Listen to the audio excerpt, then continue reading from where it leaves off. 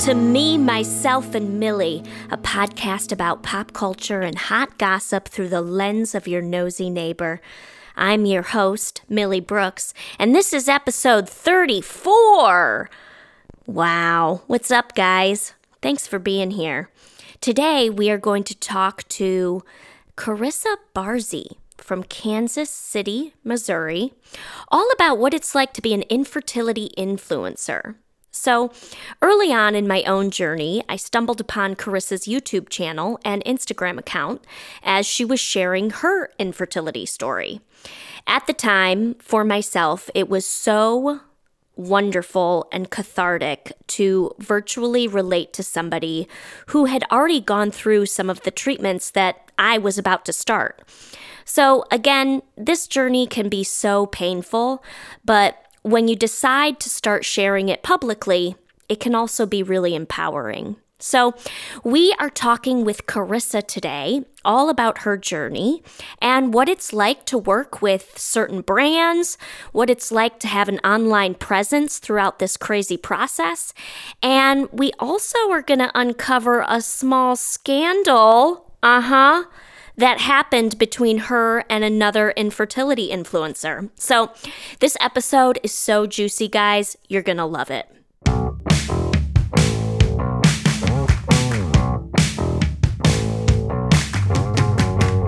Two really important and quick and friendly and loving and nurturing reminders.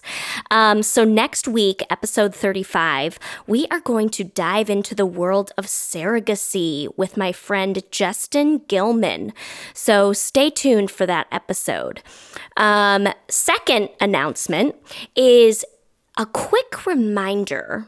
Yeah, this is more a reminder than an announcement. Sorry.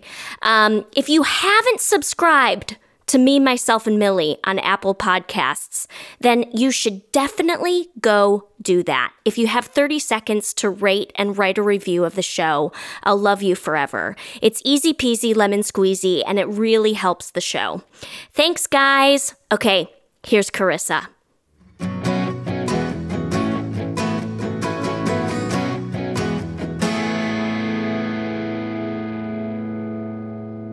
And we're here with Carissa Barzee. Oh my gosh, Carissa. It's so great to have you on the show. Thanks, Millie. I'm so excited to be here. You know, you are the first person whom I don't know personally, but is internet famous and has agreed to be a guest on Me, Myself, and Millie. I don't know about internet famous, but hey, we can be friends now. I always want new friends. Hey, I'm always looking for a new friend. Well, again, thank you. This is awesome. I'm so grateful to just hear your story and talk to you today. Why don't we start with you sharing a little bit about your journey and where you are now in the process? Awesome. Okay. So I am Carissa Barzee, and my husband, Brian, and I have been married it'll be 6 years in August. And we got married, I don't want to say older, but in our culture, in our religious culture, it's a little bit older. And so we got married at almost 28. I was like a couple months away from 28. And we knew we wanted a big family. And so we're like, well, might as well not stop anything, right? So from the very beginning, when we first got married, we were like, all right, let's try to get pregnant, And 6 months went by. And me, I'm a little bit of a control freak. And 6 months went by, and there was just no sign of anything. And so I, saw a doctor. We got on is it Vitex? And you know what I mean? Like all these natural supplements that have helped other people. Because, when your friends, it's worked for them, it must work for you too. Oh, I know. They think. I know. And I don't want to hear from them at all right now. Right. And I gave things a try. I'll try this, I'll try that. So, an additional 6 months and nothing happened. And then it was, okay, the next step, with infertility, it's not, okay, let's do all of this at once. It's, let's go down the list. This, this amount of time. And then if you're not pregnant, then surgery. If you're not pregnant then something else. So it's kind of what it was. So we did an endometriosis surgery, found out I have endo, removed that, tried for another 6 months, and I was just done. I was like, okay, we need fertility treatment. I'm done. I don't want to just take Clomid or something else. And so I saw a fertility doctor. I went around my OBGYN and I was just like, what's up, fertility doctor? Yeah. And sometimes you so have then to we bypass them. You Right. know, it's just like another hoop and another thing you have to do. And it's like, no, you just got to go straight to the source. Right, totally. And I just felt like something, and maybe had I not had the feeling that something was wrong in a way, I would have stayed with the OBGYN, but I was really trusting my gut. And that's something I really try to share on social media, is just to follow your instincts. And so I loved my OBGYN, who's now retired. But and she also said that this fertility doctor here in Kansas City was fantastic. And so I saw him, and we did an IUI and Oh my with God. letrozole. With a what? And I thought with letrozole. Okay. Yep. So I thought, oh yeah, no, we're going to get pregnant. No, you know what I Totally. mean? Like I was in such a Oh, you're naive so space, naive. You're just like, right? oh, this is going to be it. Right. Totally. Yeah. It worked for my friend. It's going to work for Yeah. me. I'm And going to be so, that 10%, that 1 out mhm. of 10.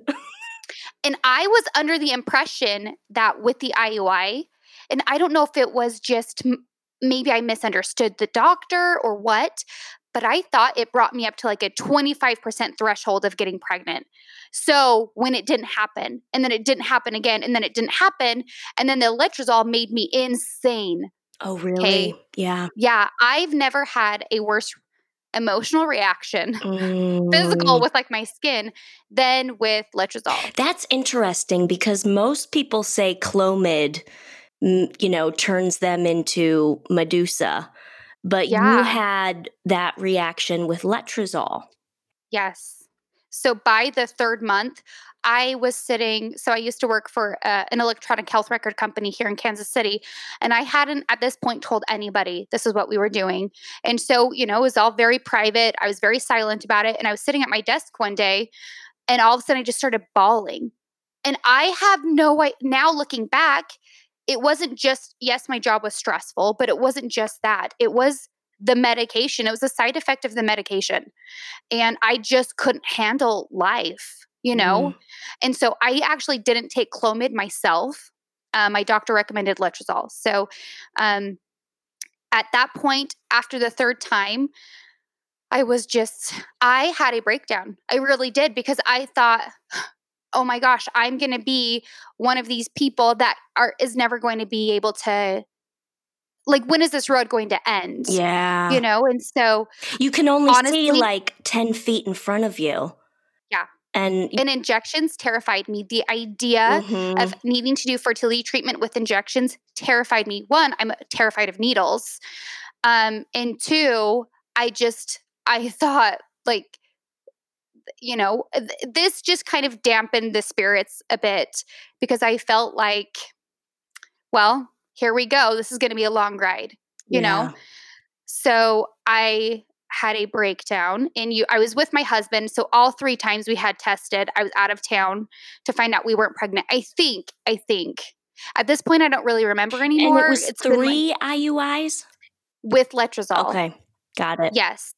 And then we moved on to the injections. So the Follistim, and the fourth IUI with with Follistim, we did not get pregnant. The fifth is when we got pregnant. Okay. And it just so happened that by that point, we had already started sharing on YouTube, like a month or two before. And And were you already on YouTube for a different no, topic, or no, no. you went on YouTube just to share this experience? I Yes. love you for that. Oh, I thank you. really do. I just got to like pipe in and say that like early on in my journey, when I wanted to connect with people who were going through the same thing and going through the next step that I think I was going to have to do, like the Mhm. IUI stuff, I stumbled upon your page and it was so comforting. Oh my gosh. It was so That is comforting. thank So, you. I'm so glad. yeah, but continue. Sorry for interrupting. Oh, no, you're great. I know it's kind of a long, I always include way more detail than I probably Oh, should. no. I love Um, it. I love it. oh, oh, I'm glad. Okay, so our fifth IUI, we were still with this doctor out here in Kansas City, and we did we used the Falstam shots, dexamethasone, the steroid, and I think that was it. And then obviously the trigger shot.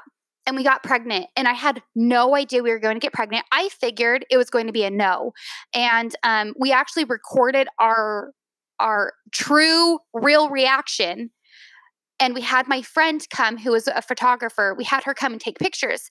I was prepared mentally for here are real life shots and like a video of finding out you're not pregnant again. Mm, Right? Like mhm. I wanted some professional shots because, everything needs some kind of I don't know, some kind of needs to be curated in some way. But Totally.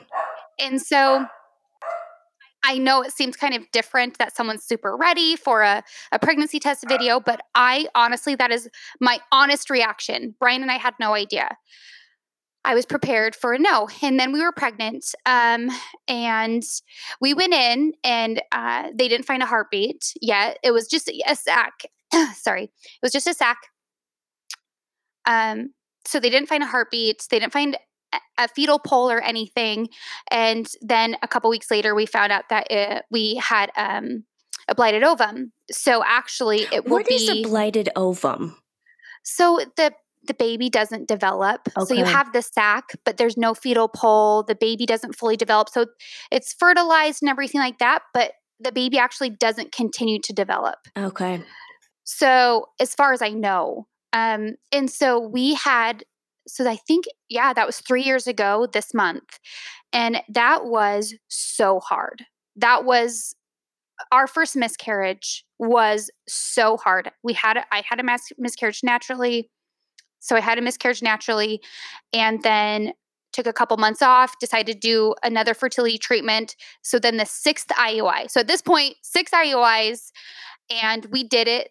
We figured, you know what, we're going to get pregnant. We figured out the magic dose, what we And need, did the you right amount of use days. the injections for the sixth Yes. one? Okay. Yeah. Fourth, fifth, and sixth were all injections. And my doctor was great. And, he was like, we figured out this worked the fifth time. Let's do it the same exact dose, the days, everything. And so we did that. And I was under the impression that, again, very naive, it's going to work. Like it worked one time, it's going to work again. And it didn't work. And, devastation again, because what comes at that point, I knew at that point, if it didn't work by the third round of fertility treatment with injections, so our sixth overall, that we are going to need to move to another option. And IVF terrified me. Oh, I I know. I know. Just the thought of it freaked me out. Totally. If you told me 2 years ago that I would eventually be doing IVF, I would have told you you are crazy. Mm-hmm. You never think it's going to be you. Yeah. Yeah. All right. Go And ahead. and you read all these horror stories of other people's experiences, their experience, their reactions to the injections, to the medication, to everything. And yeah, it freaked me out, and I did not want to be in this category. Did not want to need to do IVF, but that's what we needed to do, and so we actually moved to another doctor in New York. It wasn't the greatest experience for me, but we did IVF the following July. So July of So you 2018. moved to New York for a month? No, well, I was out there for over 2 weeks. So I flew out there. We did all the injections, the egg retrieval, and I did it all by myself. My Mm, husband flew out there, got there right after I did the trigger shot. got it. So our first IVF cycle, I was by myself the whole time Oh, in a hotel room in New York, upstate New York, and I actually made friends with the hotel staff. oh yeah. Oh, yeah. I would have them come in and help me with injections. Oh, I didn't go that far, but I thought about it. That's next level kind of stuff. Yeah. Right. But I So mean, yeah. that's brave of you, Carissa. Um, You know, the Thank you. bravery that takes to go to outside of your home and do something so scary like this is so brave. I commend you. Because you Oh, hear that thank you. all the time. People are like, "Yeah, I flew to this." One of the support groups that I go to from Resolve. You know about Mhm. Resolve, I'm sure. Mhm. Um, Mhm. and like she was like, "Yeah, I flew to Cornell University to do my retrievals," and I was like, "What? Wow, Wow. that's amazing and crazy and like how? How do you do that?" But you just do it. You just do it, I guess. You just do it. Yeah. So You just do it. yeah, And unfortunately, the doctor that we had, he didn't have like a schedule. He didn't have you set up on a schedule. So it was kind of like when you start your cycle, you get your plane ticket. So the tickets were so pricey to Syracuse, New York, so expensive, and then just never know.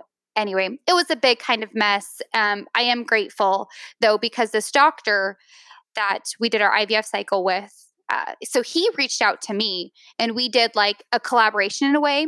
And it makes it sound like we had a free IVF cycle, which we did not. We got a discounted rate, but we still spent a ton of money, right? Like, yeah, let's be real. We spent a ton of money. yeah. There's no way to So, bypass it. Like there's always no, gonna be some charges that you're like, oh, what? anesthesia, like everything, especially when you're traveling, all of the costs with traveling, the medication, the everything. So I am grateful to be able to have worked with this doctor, though, because at the same time, my thing is I wanted to give back. And that's one of my biggest, I guess, driving forces with even wanting to be, air quotes, an infertility influencer or an influencer of any kind is just to help other people in some way. And I told them, I said, if we consider moving to your fertility clinic, then I want to do a giveaway. I want to give somebody a chance to have a baby. And the couple that we randomly chose. We did this. You shared this post, whatever, on Instagram.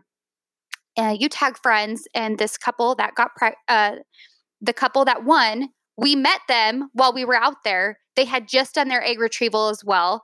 And And can I ask what the actual giveaway gift was? it was an IVF cycle. And the Yeah. doctor agreed to do that? Yeah. Wow. Whoa.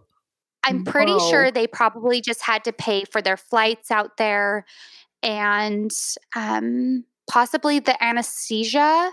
They got more than we got. Like theirs was way better than ours. They got a full load of medication. They got like $1,000 towards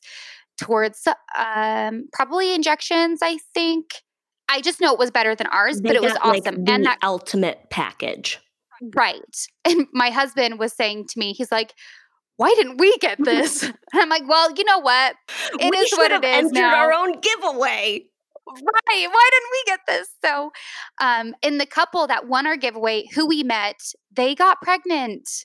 They got pregnant and they had their baby. He's a little baby boy, and now they're pregnant again, miraculously, with on their own. And I mean, can you imagine giving a better gift than that? No. Like, yes, it sucked for us because our IVF cycle didn't work out, but I mean, Yeah. I think it's the most selfless gift you can give to well, not the most, but it's the most selfless gift I've given to somebody else. And you'll always have a connection with that person for the rest of Always. your life. You've given Always. them wow. That's It's pretty powerful.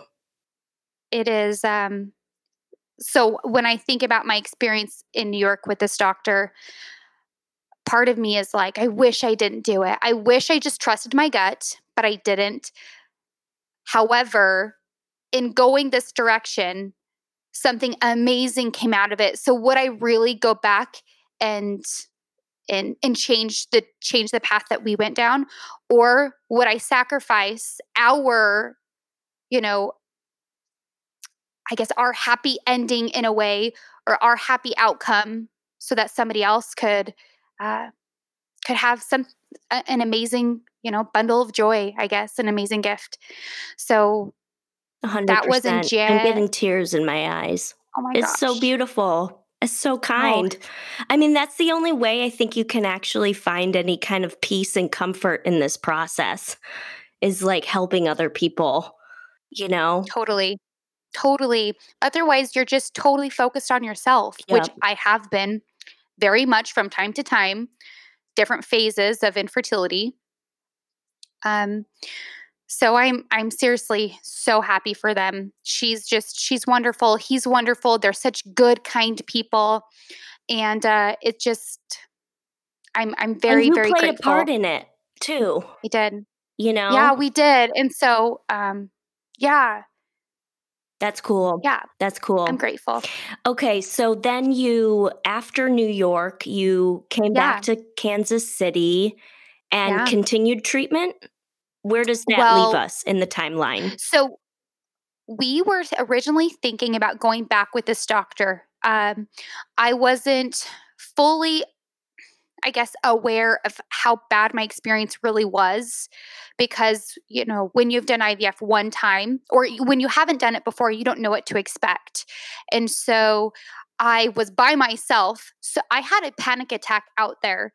And so I had to start taking Xanax during my treatment because they had, yeah, it was just a mess, kind Oh, of. that's a common thing I hear about women, like, it's common. Right. I just felt like I fell through the cracks big time, and I felt like I was used. I felt like my platform was used, and the biggest thing for me with this, with being used, is or in sharing anything on social media, is I only share what I truly love and truly believe in. So if I share something and then someone trusts my opinion, and now they're going to that doctor because they trust me, and now I've had a bad experience, and I don't want to be the reason someone makes a choice and then something so serious, something so important, and then them have a bad experience Right. or a bad outcome, or something similar to what I had. And so Well, um you value people putting their faith and trust into you, you know? And you don't 100%. wanna break that, you don't wanna jeopardize that. No. Yeah, I understand that.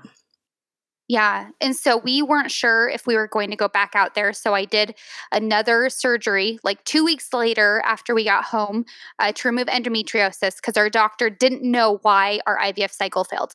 So let me explain. So we retrieved 19 eggs, I believe. 10 were mature, one fertilized, and we had 0 embryos.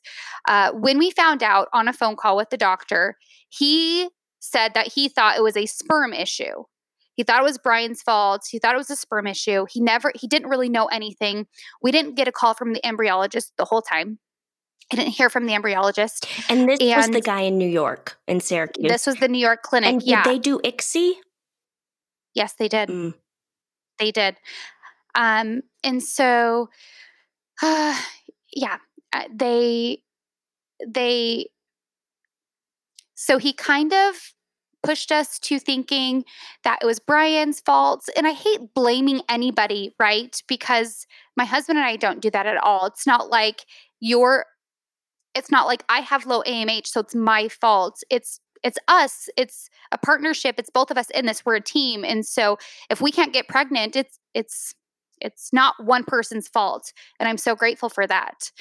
So I went in to go have surgery to remove endo to see if that was the problem, to see if that was why we had poor fertilization.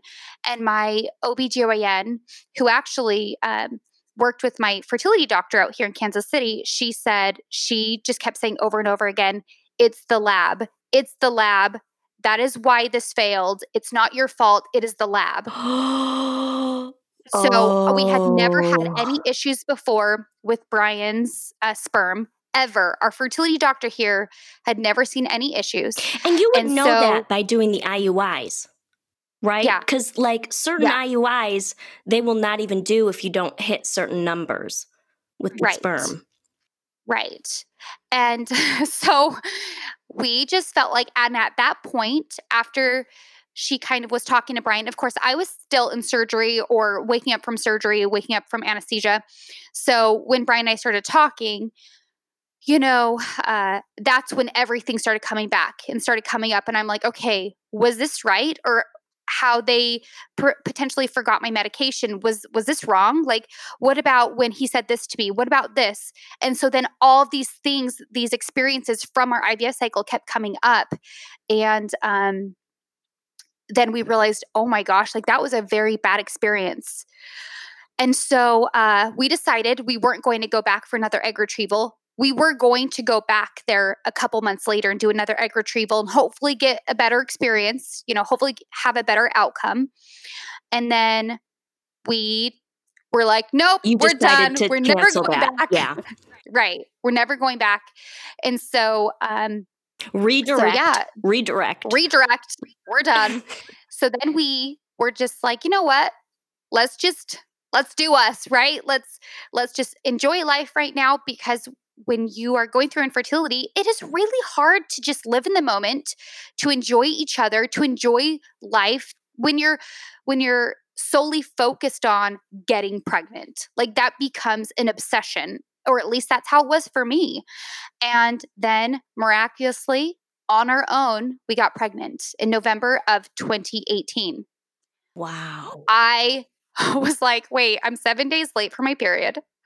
Uh, this has never happened before. There's no way I'm getting pregnant. I didn't get like, there is no freaking way. We've spent all of this money already and now we're pregnant on our own. And so, because we were freaked out about having another miscarriage, um, we didn't say anything to anybody. We didn't tell anybody. We told Brian's parents the night before we had our next doctor appointment. Um, so, yeah. But because I didn't go through a fertility clinic, I was only going through an OBGYN, which I love my OBGYN, but one of her staff members I wasn't the fondest of. And I kept asking for progesterone. I kept asking, I want to be on progesterone, and should I take baby aspirin? And she's like, no, no, no. And I'm like, trust me, like I've been through fertility treatment enough to know that I'll be okay, but I just need to know, I need the doctor's permission and I need some progesterone, right? Or I just have some. I didn't want to take it on my own without approval because I didn't want to mess anything up. But if I didn't take it, was I going to mess something up? So I think I have a guilt. I like hold guilt knowing that I should have done something. You know And I what? didn't, Oh, because then we had Carissa, another miscarriage. I have to tell you, I had a progesterone battle with my old fertility clinic too. You did? Yeah, Oh, same situation. Like, no, like, can we please just add it? Like, please just give it to me, please. I know you don't want, you think it won't matter. You think it won't, like, play a big role. And I had to fight tooth and nail. I had to, like, and I felt like gross afterwards. I was like, why am I having to, like, claw my eyes out just to get some progesterone right now? It's crazy. right. Right. You shouldn't be the one that's doing that. Exactly. Yeah, I don't understand. So we went in. Fortunately, my doctor, my OBGYN, who's worked with my fertility doctor out here, and also has been through fertility treatment herself, she was more than willing to get us in for an early scan, all that stuff. The first time around, we saw a heartbeat, we saw a baby, and it was a little bit lower, and we have this all on YouTube. And we thought, we've already been through 6 rounds of treatment, plus an IVF cycle, plus 1 miscarriage. There's no way God is going to have us have another miscarriage. There's no way. It's going to work out, right? It's worked out for all these other people on Google. It's going to work out for us too. And so, yeah, we went back in, I'd say a week or so later. and we didn't have a heartbeat. Oh, But gosh. we were checking our progesterone pretty consistently, right? They were testing me like every couple days or something, and my progesterone was fine. All of a sudden, it Oh dropped. my God. And Oh they my didn't God. have the results yet. I didn't hear that it had dropped. And yeah, that's when I was like, and then we went in, we found out we didn't have a heartbeat. I think I found out the day before that my progesterone dropped, and I panicked. I panicked because I thought to myself, this person is the reason why I'm going to have I a would miscarriage. lose my mind. I would Oh, I was lose my pissed. mind. Yeah. In that ultrasound room, what the sonographer, what do you say in the That sounds sonography right. room? That sounds right. Yeah, something, right?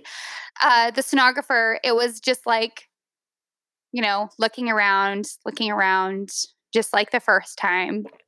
And, click, click, click, click.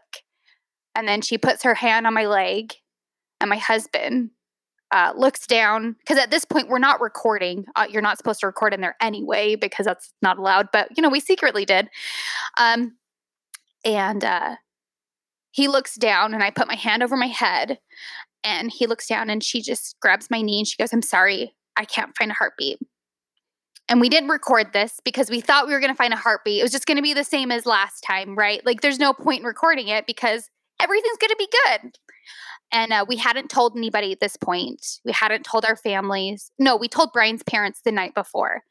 It was like our Christmas miracle. We were going to announce it after Christmas because there's no way I'm going to share that I'm pregnant to the infertility community on Christmas or around Christmas. There's no way I'm doing that to somebody when I know how hard it is for me. So Brian took it harder than I did. I was ready to go upstairs to my OBGYN's office and tell this lady she's the reason I'm having a miscarriage. I was pissed. And my husband was bawling. Mm. Like, seeing your husband cry so much and just so hard. And I mean, something I forget over and over is that this is not just me. This is not just my trial, not just me going through infertility. It's not just my miscarriage. It's not just my fertility treatment. My husband is going through it too. He may not be going through it physically, and we may cope differently. We may react differently and show our feelings differently, but he wanted this baby too. And so, yeah. And because our first miscarriage was so traumatic, so it was a natural miscarriage, and I was in so much pain. I was throwing up at the same time as like bleeding. Like, it was so bad. And I was like crying, "Please take me to the ER, take me to the ER." Our dog is in the corner shaking the first time around. It was so traumatic. And I just remember laying there and praying, "Please, Heavenly Father, just please help me get through this." Mhm. Um, and then I fell asleep, and and then this time around, I just said, I don't want to do that again. So we had a DNC, and on December 21st of 2019, so that was our Christmas present. Oh my No, God. 2018. Yeah, it was 2018 because right, this is 2020. So it's 2018. And so I remember walking in there, and my husband's holding my hand, and you walk in there pregnant, and everyone in there, "We're going to have you go take a urine test because we need to see if you're pregnant." And I'm like, "That's why I'm here. I'm coming in here for a DNC. Like, look at my paperwork. Hello." And so and then they would come in, and I just was a mess. Like, I was just bawling. Like, how do you not be a mess when, yeah. And so, the last thing I remember was them willing me back, and just tears rolling down, just crying, just tears rolling down, them putting that mask over when they're giving you the anesthesia. And I remember them putting the mask over me, getting me on the bed, and my legs up. The mask came on, my tears just kept rolling, and then I closed my eyes, and then I woke up crying the same. Like, I don't know if I even stopped. And you know and I think it's still something that I need to cope with, because yes, the natural miscarriage Sorry, I'm tearing up. Oh no, Then, let it out. This is, this is a space for that. This yeah. podcast can hold tears. I love that. So the natural miscarriage, yes, it was super hard and super painful. And I often compared the pain that I felt in my heart to the suicide of my cousin when we were 19. Obviously, very different situations, different tragedies, but the pain, the loss, and the that I felt was so hard, so strong. Like I felt it so much. Where with the DNC, I walked in pregnant and I walked out not pregnant. I didn't know how to cope with that. And I clearly, a year later, I'm still struggling. Um, because it's like when you have the natural miscarriage, your body goes through it. You're able to go through it too, mentally, emotionally, spiritually, whatever you want to, however you go through it. And for me with this, it was almost like blocking it out. Mhm. Like it was maybe better for me physically in some ways, but emotionally, no way. Yeah. No way. So yeah, that's where we were at. We decided, we got pregnant on our own. We had a miscarriage, our second miscarriage. And then our OBGYN was like, why don't you just keep trying? Right. So I Trying took letrozole naturally? again. Yeah, yeah, it happened. Let's just try.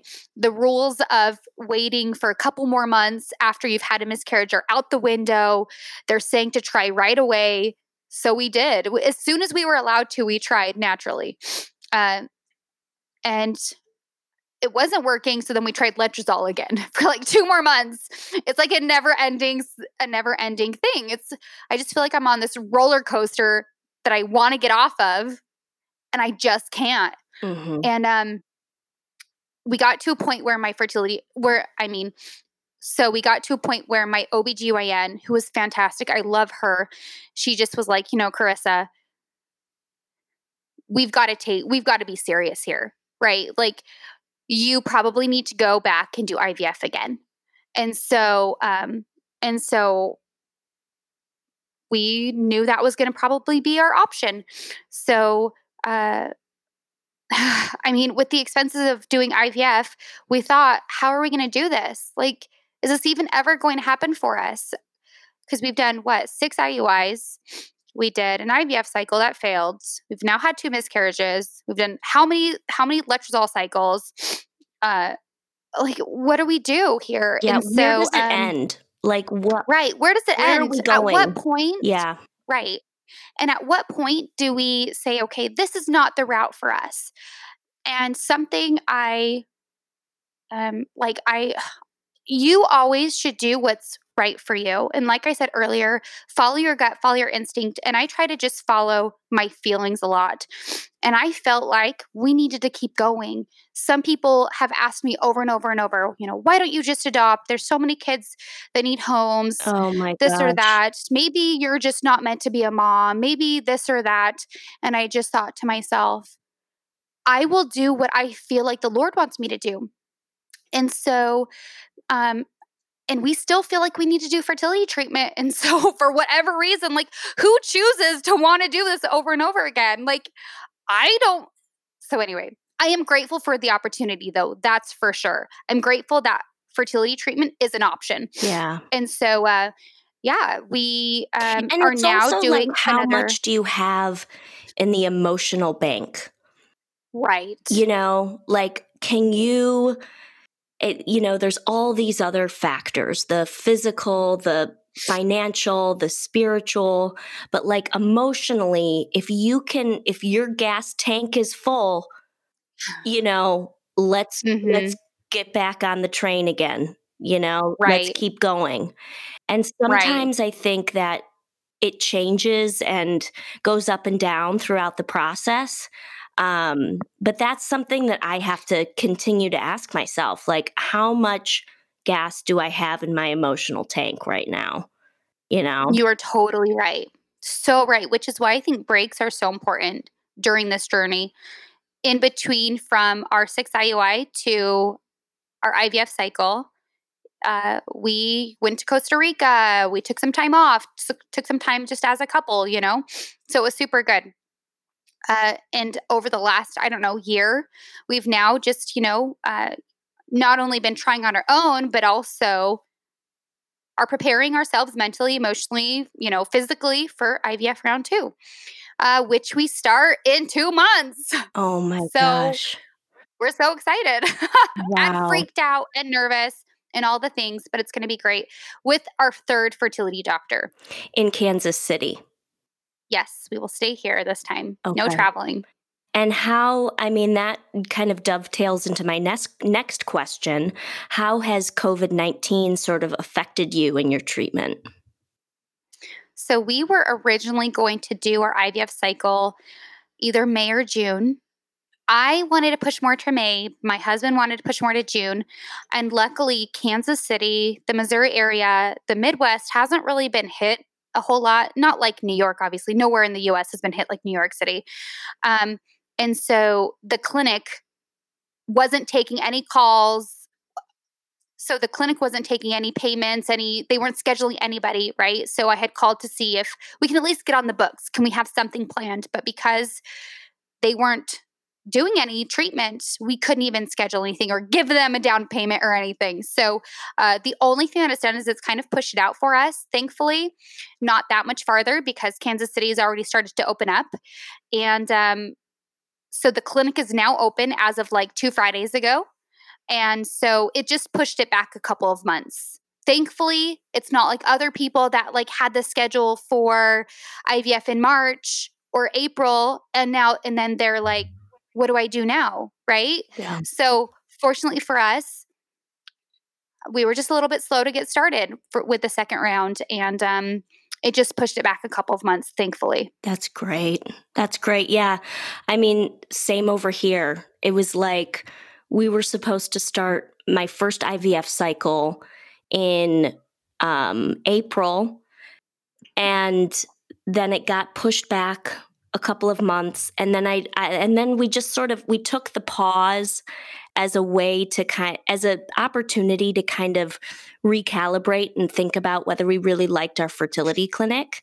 And so we decided to switch clinics, and now we are with Dr. Amy, whom is also internet famous. She is called the Egg Whisperer, and she has a podcast and a YouTube channel. And if you haven't listened to her, she's great. She's really great. I need to. I haven't. Yeah, she's really awesome. And she does not believe in. One of the things that I really appreciate about her is that she doesn't believe in unexplained infertility, which is what the other clinic told us we had. She's like, she wants to get to the answers. She wants to find out the reason. And I really the appreciate. Root cause. Yep. Yes. Don't just give me a blanket statement. Totally. But I do feel my heart goes out to the women whose cycles have still been put on hold. Right. So, Right. Yeah. It's just heartbreaking. Like, as if infertility alone isn't hard enough, adding more wait time, more uncertainty, more things out of your control. And it's heartbreaking. Totally. And I know you recently started a new job at Bank of America, and they actually offer fertility coverage. Please, please, please share this amazing news. Yes, I did. It is incredible. So I wish I would have known sooner. So I just started part-time, just 20 hours a week, and you get full benefits. What? Which is insane. Okay. Insane. What? Full benefits.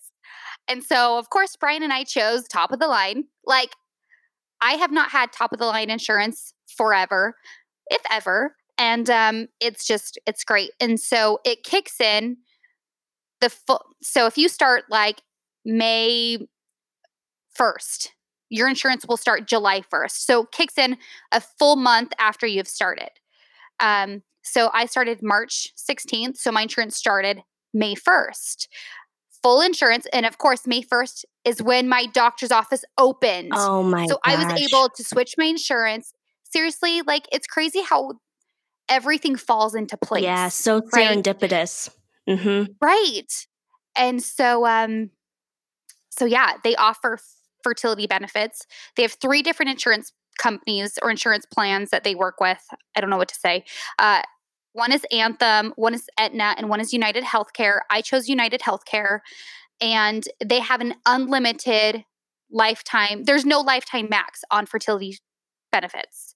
So, right, like some companies, it's like $10,000 lifetime max or 15 or 50.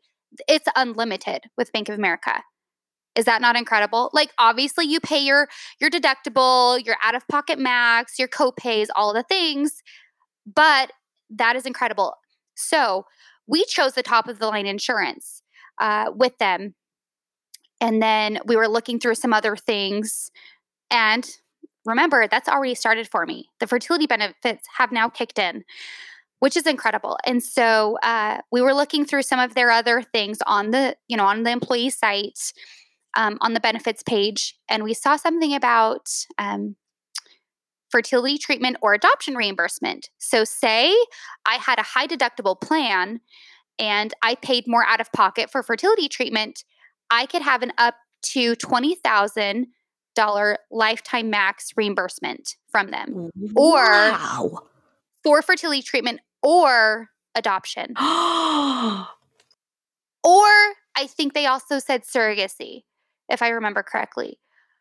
Are you kidding me? Brian and I didn't know this. We didn't know just how I knew that they covered some, and I had heard Bank of America was a great company, and so I knew I needed to get out of the house, right? I needed to I wanted to work for a good company. I did not know it was this good. Yeah. It's incredible. Yeah. So, and they're hiring. If anybody's I'm no one looking, special there, but they're hiring. it's great. That's amazing. I'm so happy for you. I'm so Thank happy for you. you. Yeah, that's incredible with only part-time. Like, that's unheard Right? of. Like, oh my Totally, gosh. 100%. Well, when did you decide let's get into, like, the whole influencer situation, and, like, when did you fully decide to go public about your struggles with infertility, and what was it like to share on the internet the intimate details of the story? Yeah. Yeah. So after that third IUI I was talking about earlier that failed, I was in Utah without my husband because that's where I'm from. I'm from Utah. So I was with my grandma and my dad in her kitchen. Um, and she was asking me, when are you going to get pregnant? When are you going to have a baby? And I, of course, had a breakdown.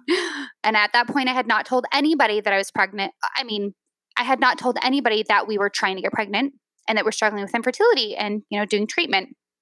And I told her, I'm going through fertility treatment, all these things. And I broke down. And at that point, I realized nobody at that, 3.5 years ago, people don't really talk about it as much as they do No. today. Oh, you're so And right. So right. I felt so alone. I didn't know anybody. Okay, maybe knew 2 people that were going through infertility as well, but they were very, very private about it. Nobody was open about it. And a couple months prior to this, I had gone on this Michael's Makers trip. I had won a trip with them for crafting, and I thought I needed to be a crafting blogger. Turns out That's what's turns out missing in my right? life. Turns out I was like, well, I'm not so good at I'm good at crafting. I'm just not good at being consistent with crafting, okay? It just takes a lot of time, I preparation, love it. and I YouTube. love it. I just It's just love it. I just think that this could still be a thing. This could always be a backup plan. right, right. My friend is a really popular crafting vlogger, and I thought that was going to be me. It turns out, no. And so I had some friends out here that were YouTubers, and I'd never thought about doing a YouTube channel. But my friend Julie Drew, she's the Drew crew. She's sisters with Ellie from Ellie and Jared, which I don't know Ellie, but I went to school with. her sister Bonnie. We were in play productions together. And anyway, I didn't really ask her for any favors, or I didn't ask her, for insight, but I was just like, Brian, maybe we should do a YouTube channel. Maybe we should start a YouTube channel and share our infertility. Okay, that did not go anywhere for months. For months. He was not into the idea. No. Yeah. He's so private. Yeah. So private. And so it took a couple months. Yeah. And then he finally was on board. And so we started our YouTube channel February 13th of 2017, I believe. And my brother-in-law Jacob was in our very first video. It's very raw and real and unedited, which makes it hilarious because he burps. And so if in case people don't know, my brother-in-law Jacob, he's 28, he has Down syndrome. He's amazing and we love him so much. And he is just hilarious. And I love it when he makes cameos in your it's videos. The best. It's so great. He's such a ray of light. Such a ray of very light. Pure. Yeah. Yeah. And it just added a whole, I think what it did for us is, looking back, is it kind of laid out really just how we are with our fertility journey, and in sharing it. Yes, we share the hard stuff and the real stuff, but we also try to be lighthearted and try to keep it funny at the same time, because really this journey freaking sucks. Oh, yeah. And if you're just doom and gloom or Debbie Downer, sometimes I just want to be, and I have to force myself out of that. It just makes it way more miserable than it should be. Or, I mean, it should be miserable, but it should be miserable because it is. But I mean, I think there's still things to be grateful for and to laugh about. And it's just, you have to search for those. And have some levity. This stuff can get really, oh my gosh, can really bog you down. Yes. Totally. I've been there. Yeah. Been there. So, coming out, I guess, as infertile was fine. Nobody was awful to me. I didn't have any mean comments with family and friends. Everyone was very supportive. Of course, people thought it was weird, that you're sharing anything, so personally, but I'm a very open book. Everything, I will tell anybody anything. I'm not ashamed of it. It is what it is. And what you see is what you get. And where my husband, he's very quiet, as you could tell. You don't Brian. often get to see his full personality. I love Brian. He's so funny, and you don't get to see the full him. Sometimes if I turn the camera on or my phone, he catches me and I'm like, just be yourself, man. Yeah. And so he's very different from me, but it's a great balance. And yeah, it wasn't bad starting a YouTube channel or being open. It was actually really awesome because not only could I see, that we were making an impact on other people, but also knowing that other people were going through it helped me. It impacted me.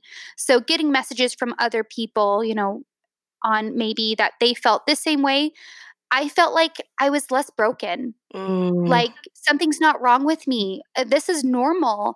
These feelings you go through with infertility and after a miscarriage and through fertility treatment, it's normal. It hurts and it's real, and you need to feel it, and it's okay to not be okay. And that's what 100%. That's what you gave me. It would seeing your channel gave me permission to come out about it too. It really helped me. It was scary. It was really scary at first because you first go, my first head was the first thought that jumped in my head was oh my God, what's my mother-in-law going to think? Right. And then my mother-in-law thought it was great. She loves it. She listens all the time. So, that's amazing. Yeah, it's really all the things that you thought it would be. It's nice when they don't turn out that way, Right. Well, what is the greatest thing about being an infertility influencer? It's helping other people feel less alone. I know that, like I said before, I felt like something was wrong with me. I'm the only one going through this. I'm being punished, but really like knowing that other people are going through it too, that it's not a curse in a way and you're not being punished and you're not alone.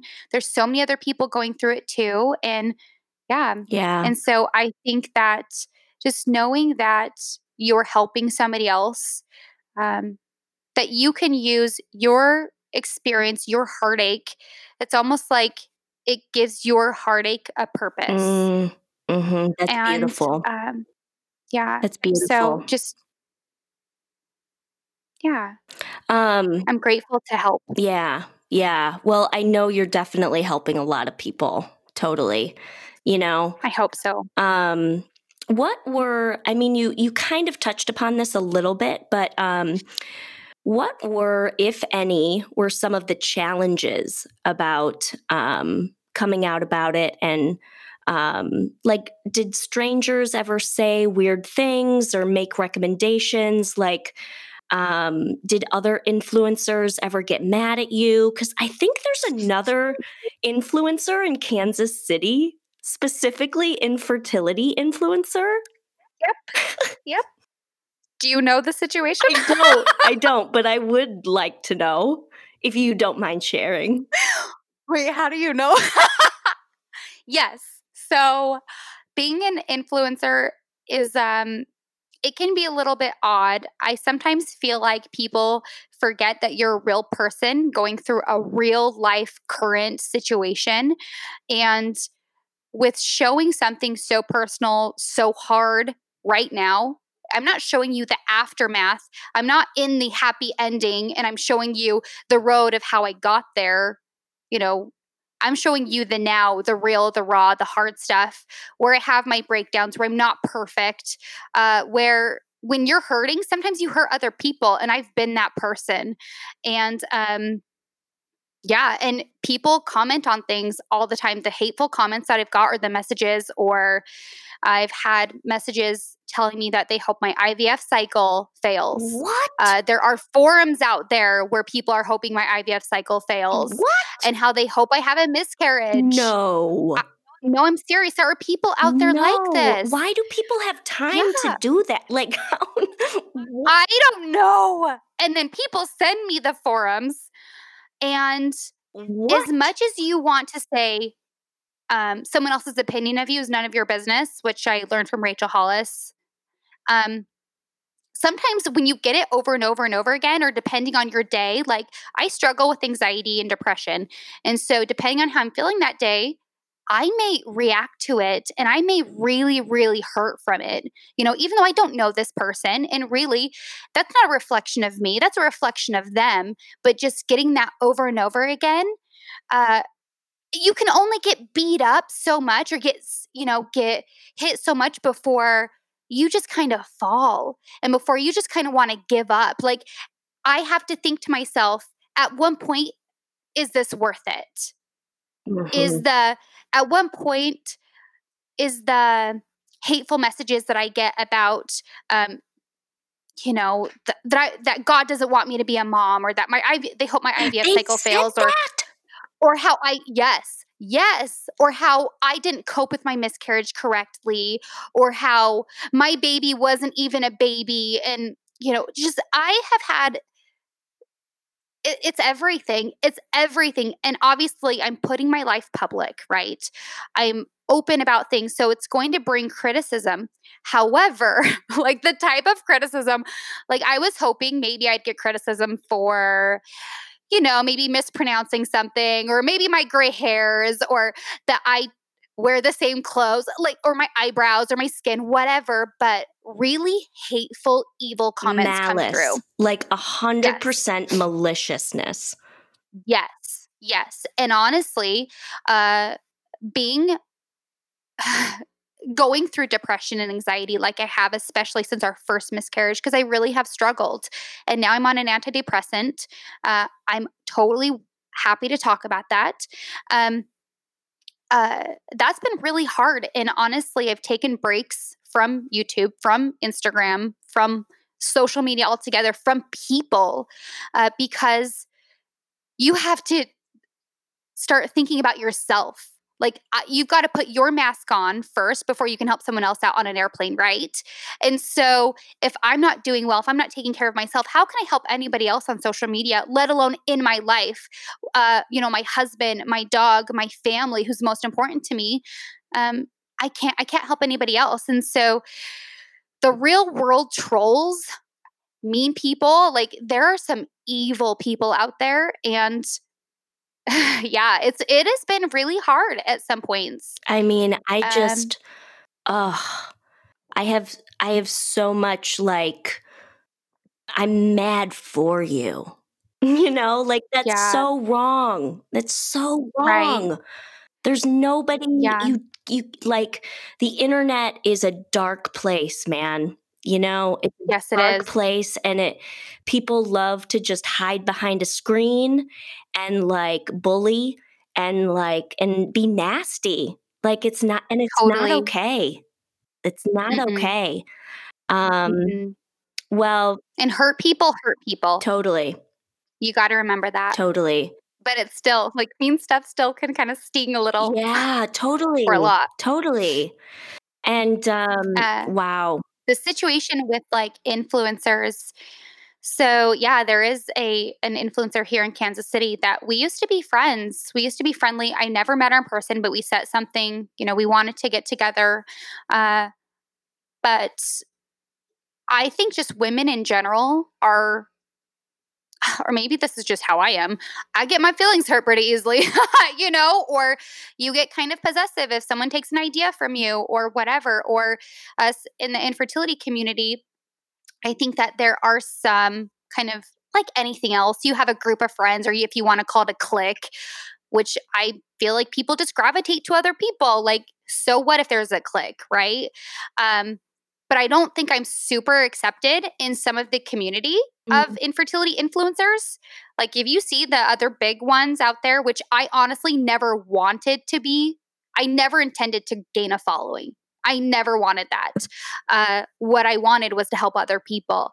Um, and so I had, we had differing opinions on bonfire shirt ideas and how I was using a phrase that she had used on her shirt. And Oh, I don't feel like certain quotes are just for one person. yeah. And anyway, so Yeah, I was that's blocked like by somebody. And yeah, oh, wow. That's like it is what it is. I think I wish the best for her. I hope, she gets her dream and stuff like that. But I'm going to stand up for myself. I'm not going to let good people for push me you. around Good either, for you. So I Yeah. still stand by my decision to use this phrase, even though someone else had already used it as a totally different design. Yep. Her design's actually, in my opinion, cuter, but it's not just because you say one quote doesn't mean it's yours. Doesn't mean somebody else doesn't resonate with it. Doesn't mean somebody else hasn't used Or it in you their don't story. own the quote. No. You don't own No. the quote. It's so immature. It's just ridiculous. And so honestly, I don't even know how you found out because I'm blocked, so I can't see what she shares. But Yeah. anyway, Well, so yeah. I mean, you're my favorite. Oh, well, I Sorry. like you. Sorry, I like everybody you a lot. else. So, yeah, I mean, That's just but unfortunate because here we are, like, already yeah, feeling so isolated, you know? And, like, when people start getting, like, I don't know, just like Pac-Men, like, trying to eat each other a little bit, it's like, right, "Whoa, we are not right. why are we doing this to each other? We're already so isolated and divided from other women right now. Mhm. This is not the club to be eating each other in." Right. I'm done with the competition. Like, I thought we were supposed to be there, lift each other up, help each other through this. Why do we need to compete? Why can't we cheer each other on and help each other out and show each other love and kindness? Like, I don't understand the competition, and I don't know if honestly, in my mind, I used to kind of compete when I first started out, when I was like, "Oh, maybe this could be something." And then I'm so glad I had a, humble pie, whatever you want to humble pill, is that a thing? It is now. I made It that is up, now. trademark, just kidding. I love it. And so, yeah, I realized really quick, really early on that, I mean, if you want to grow, you've got to be there to support other people. Like, if you see other people getting what you want, and you're just jealous and hateful and angry, that's just going to hurt you. Yeah. Really, that just hurts you. That just puts. Yeah. So yeah, there's just with women in general, or maybe it's just me. I know I've wanted to compete with other women, and maybe it's just competition. And I don't understand. So I would hope that maybe I could be more accepted in the infertility influencer community. And there are some really amazing ones that I am accepted by, but there are also some that I'm not. And Yeah. the thing is with me is I don't just want to be an infertility influencer because that's not just who I am. I'm not just infertility, and I refuse to only share that because I'm a three-dimensional person with interest in feelings about other things and other things going on in my life, like my mom's fiance having cancer and going through chemo and just so many things right now that's currently happening that I don't just want to share infertility. I want to share funny stuff like the office quotes and you know what I mean? Like, Yeah. Yeah. and I just don't fit the infertility influencer mold all the way. So I'm kind of trying to figure out my place too in this space. Totally. Totally. I struggled a little bit with even my podcast, like labeling it as a comedy, because sometimes I'm like, sometimes it's really exhausting trying to be funny all the time. And I want, like, you can't have the funny unless you also have the sorrow too. Right. You need both, like that beautiful Pixar movie about all the feelings, the joy. In and Out? Is it In and Out? No, that's the food joint. No. It's Inside Out. Inside Out. Inside Out. But I do love In and Out. I do love In and Out. I wish I had it here. But you need joy. You need joy as much as you need sorrow too. You need a space that can hold both. So I'm kind of like, I'm navigating that right now, and you want to be able to share every aspect of it, So 100%. And well, like, is there anything that you wish you would have known before you even started down this road? I wish I would have known about Bank of America's fertility treatment benefits. 100%, probably number one. Number two is that there are so many other people going through this, that I'm not alone, right? And number three is probably I wish I would have known that the people that make comments to me like, "Why don't you just adopt? Why don't Oh you my do gosh. this? Have you Can tried we that?" unpack the adoption thing? Like, let me just say, adoption is not easy Or cheap. or cheap, especially in this country.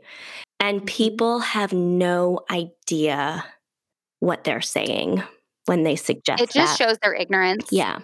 Right? Yeah. But I was ignorant too before becoming a part of this community. I mean, I asked the question to one of my friends who I will never forget. I said to her at our first double date, "Wait, you've been married 5 years? Are you guys trying to have kids?" As I'm also going through infertility, but I didn't know how to navigate conversation or how to talk to people about it. I know. But I meant well, and I wish I would have known in the early on that, like we talked about earlier, there's no competition. There's no competition in pain. Just because someone's gone through 5 rounds of IVF doesn't make your treatment, whatever you've done, any less real, any less valid. Because I've had that. Oh, you've done this, or oh, you miscarried at this stage. Oh, that's fine. I miscarried at this stage. Like there's no competition. But I've been the person that's like, oh well, I've thought that like you are going through an IUI. Well, I've been through IVF. You know what I mean? And it's like, why is there competition, Carissa? There doesn't need to be. Like, just be there for one another. But really, what I think has hurt me the most with my relationships and honestly kind of just withdrawing from other people is I used to get so offended by comments. Yes, the comments about adoption and certain things really, really hurt. Like it shows ignorance, Yeah. in my opinion. And I think most of the time, You don't have people out there like those people that are messaging me on Instagram and YouTube and commenting on forums about me, telling me that they hope my IVF cycle fails. You Oh, don't really get those people in real life, right? These are not real people. But the people that are making the comments to me, my friends and my family, about adoption, or, they would be my surrogate. And I used to get so upset and so offended. I wish I would have known that they really meant well, that they're not saying these things as a way to hurt me. Um, my sister loves me so much, she would want to be my surrogate. But mm, I thought that she was saying this because she doesn't think I'll ever get pregnant. But really, mhm. I wish I would have viewed it in a different way. Yeah, yeah. I also wish that when I saw pregnant women, or when I heard people that were pregnant, when I heard that people were announcing their pregnancies, I wish I wasn't so hateful or so angry. And you're not necessarily angry at them for getting pregnant, right? You're angry and you're upset and you're hurting that it's not you. Totally. You're hurting that you've gone through so much and why isn't it my turn? But after my sister, she had her stillborn baby girl, full Mm. term stillborn baby girl, Oh, that's when a light came on. And I realized you never know what someone is going through. You never know if this is their angel baby. You never know if the baby that they're pregnant with, just like my sister, who was silent. So she was a waitress at the time, and she would be waiting on people, and people would say to her, are you so excited for your baby? But she knew her baby was going to not make it. She knew it the whole time. Well, at like maybe 5 months, she found out her baby had trisomy 13 mm, and that she wasn't going to survive. And so my sister, instead of planning a baby shower, she was planning a funeral. oh, And so you never know, looking at somebody, is this their IVF baby? Are they a surrogate for somebody else? All these things. And I wish I would have got outside of myself and thought about somebody else. But it's so hard. It really is. yeah. At least it was for me. And I'm not saying everybody else is this way, but this is just my experience. And I know that my infertility has really brought me like it within myself and almost like made it about me. Like, I hate that Mother's Day in a way has become about me, right? Like, why can't I enjoy it? Well, it's because I'm mourning something that I don't have, or I'm mourning the loss of my angel babies. But at the same time, like, I'm so grateful for my grandmother for stepping in when my mom was gone with her drug addiction. Right? Like, I'm so grateful for those women that uh, have been such a huge impact on my life. Like with church, Sister Freeze. I didn't have anybody help me plan my wedding or to pay for it, so she took care of it. Mm. Like, I think about these women, but I've made it all about me. So I know that that's a lot right there, Well, I but think, there's a lot I've learned. something that you said a couple questions back, just about like the competition with the women, and like you can't quantify people's pain. It's not like, oh, you have a 10, but you're a 2. Like, oh, well, Right. she's a 15 though. Like you Mhm. can't do that, and you don't No. know what the struggle is behind the person. Right. Right. You just don't know. You don't know what you don't know. And I really agree with that statement. Yeah. Yeah. Was there anything that surprised you along the way?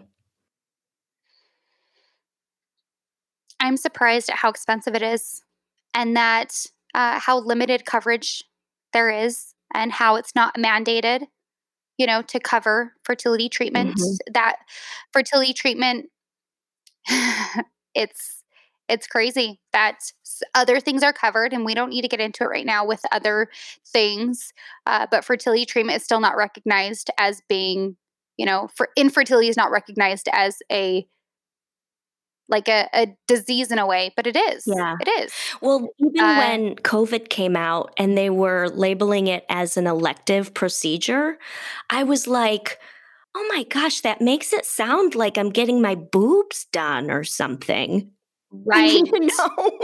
No offense to anybody who's gotten their boobs done, but it just was like, this is not an elective procedure. I'm not like, I didn't sign up for this.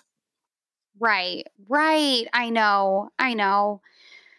Oh, it's such a mess. I wish it was more recognized, and I feel like the more we talk about it, the more changes we can make. But I really feel like I need to follow my own words or the thought that I have all the time, which is I need to write to my senator, I need to write to whoever, and I need to work on making some changes within the government, because really within the U.S. that's how we make changes. And so we got a voice now. We are finally opening up and having a voice where we haven't had a voice in this community because we've all been too embarrassed in a way. Like it's been too, maybe not necessarily embarrassed is the right word to describe it, but it's been almost like, hush hush. Like, hmm um, Or like, just go what's the right word? deal with that in the corner, be Right. quiet about that. We don't talk Mm-hmm. about that. Taboo. Mm-hmm. It's been taboo. Yes, Yes. that's the word. Yes. You got me, girl. Yep. Yeah, and so hopefully with all of us really like banding together, whether we are, you know, talking or not, whether we're friends or not, hopefully we are banding together and rallying together and saying, "Hey, there needs to be some changes." And so I wish Yeah. that would be a priority, but maybe we need to just make it that way. Yeah. We need to use our voices and to share that. Um, And I also think that, like, something that I'm trying to do more is, like, in the dialogue that I have oop, in the dialogue that I have with friends, that when they maybe make an ignorant comment, um, it's an opportunity to educate, you know? It's an 100%. opportunity to educate. My friend, I love her to bits. A couple months ago, she gave me a suggestion about going to see some herbalist and acupuncturist in Northern California. And I said, I love you so much. And I know that this is coming from a loving place. But I'm not in a place where I can receive suggestions like that. And we're kind of past the point of using, holistic medicine, you know? Hmm. And she was like, "Oh my gosh, thank you for telling me. Like I hate it when people give me unsolicited advice. Why did I do that to you?" So like it Right. actually turned out to be a really like wonderful, powerful moment between the two of us. And like I think we have to take this opportunity to educate people about where we're at. 100%. Yes, 100%. No, So that's awesome. I'm so glad things turned out well with that oh, situation I because know. 'Cause some really, people could be depending like, on "What? What do you mean?" And get all defensive mhm. and, And I've been there, I've done that. totally, totally. But it was like, oh, it was just beautiful that, like, not all moments of confrontation can be hostile, you know? Right. It was a nice Totally. reminder. Um, Yes. well, to wrap things up, what suggestions, if any, do you have for people who are struggling with infertility? I would say to find a community, whether it's on Instagram, Facebook. Personally, to me, I think the Facebook groups are I don't join them. I'm not a part of the Facebook type community. Um, but I would say, find community somewhere, whether there's fertility groups within your church or your city or, within your friends. The community has been the best thing for me besides faith. I'd say without my faith, I would not have been able to make it through all of this crap or to have the hope to keep going. There's just no way. Um, and when you feel like you have no faith and you have no community, you just seriously feel like you're so lost and you're so alone. And like, what's the point, right? Mhm. What's the point to keep, not necessarily the point to keep going, but just like it makes it even harder. And so I cannot thank my Instagram community and my YouTube community enough, because I've said to so many people, you know, you've become my friends. Yeah. It's easier for me to reach out to so many people that I've met on Instagram than it is maybe some of my friends who have kids who don't really understand it, right? It's not that I don't love those friends, but they just don't understand the situation. They want to be there for me, they just don't know how. Um, and then another thing, of course, is be your own advocate. I wish I would have been my own advocate. I wish I would have done more research before IVF cycle, our first one, instead of just trusting the doctor, right? Like, look into the medication. Be your own advocate, because nobody is going to fight for this more than you. Nobody wants this more than you. Yeah.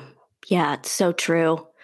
It's so true. I actually even had a doctor tell me one time, not a fertility doctor, but a different type of doctor, say that like when she has patients that come in with questions, it puts her on her toes. Like she's like, Really? yeah, she was like, because, being a physician is just like any other job. You're kind of just trying to like, sometimes you're just going through the motions, and if you have somebody who you got to be alert and like paying attention to when they're in the room, it like changes the game a little bit. Right. That's awesome. Yeah. Well, how can people follow you and your journey, Carissa? Oh my goodness. Well, you can follow me on Instagram. It's at Carissa Barzee. So it's CarissABarzee. I don't know why I just spelled it out, but I just did. Great. Maybe it's because everyone nobody spells it right. We're also on we're also on YouTube. Carissa and Brian is our YouTube channel. And we also have Rory, our cute dog. And that's how you can find me. Oh, wonderful. Well, or email. And thank you so much for coming on the show today. Oh my goodness, Millie, thank you so much for having me. I've loved it. This has been so wonderful. And like, we cried, we laughed, we covered the whole picture. I really appreciate it. And we'll be in touch. Yeah, girl, we will. All right. Oh my gosh, thank you. All right, talk soon. Thanks for listening to this week's episode of Me, Myself, and Millie. Follow us on Instagram at Me, Myself, Millie for more podcast updates. If you enjoyed the show, please like and subscribe and share on social media. A special thanks to my husband, Rowan Brooks, for technical support, and Cal Reichenbach, who did all the music you heard in this episode. You can check him out at calzonemusic.com. Thanks, cutie bombs, and see you next week.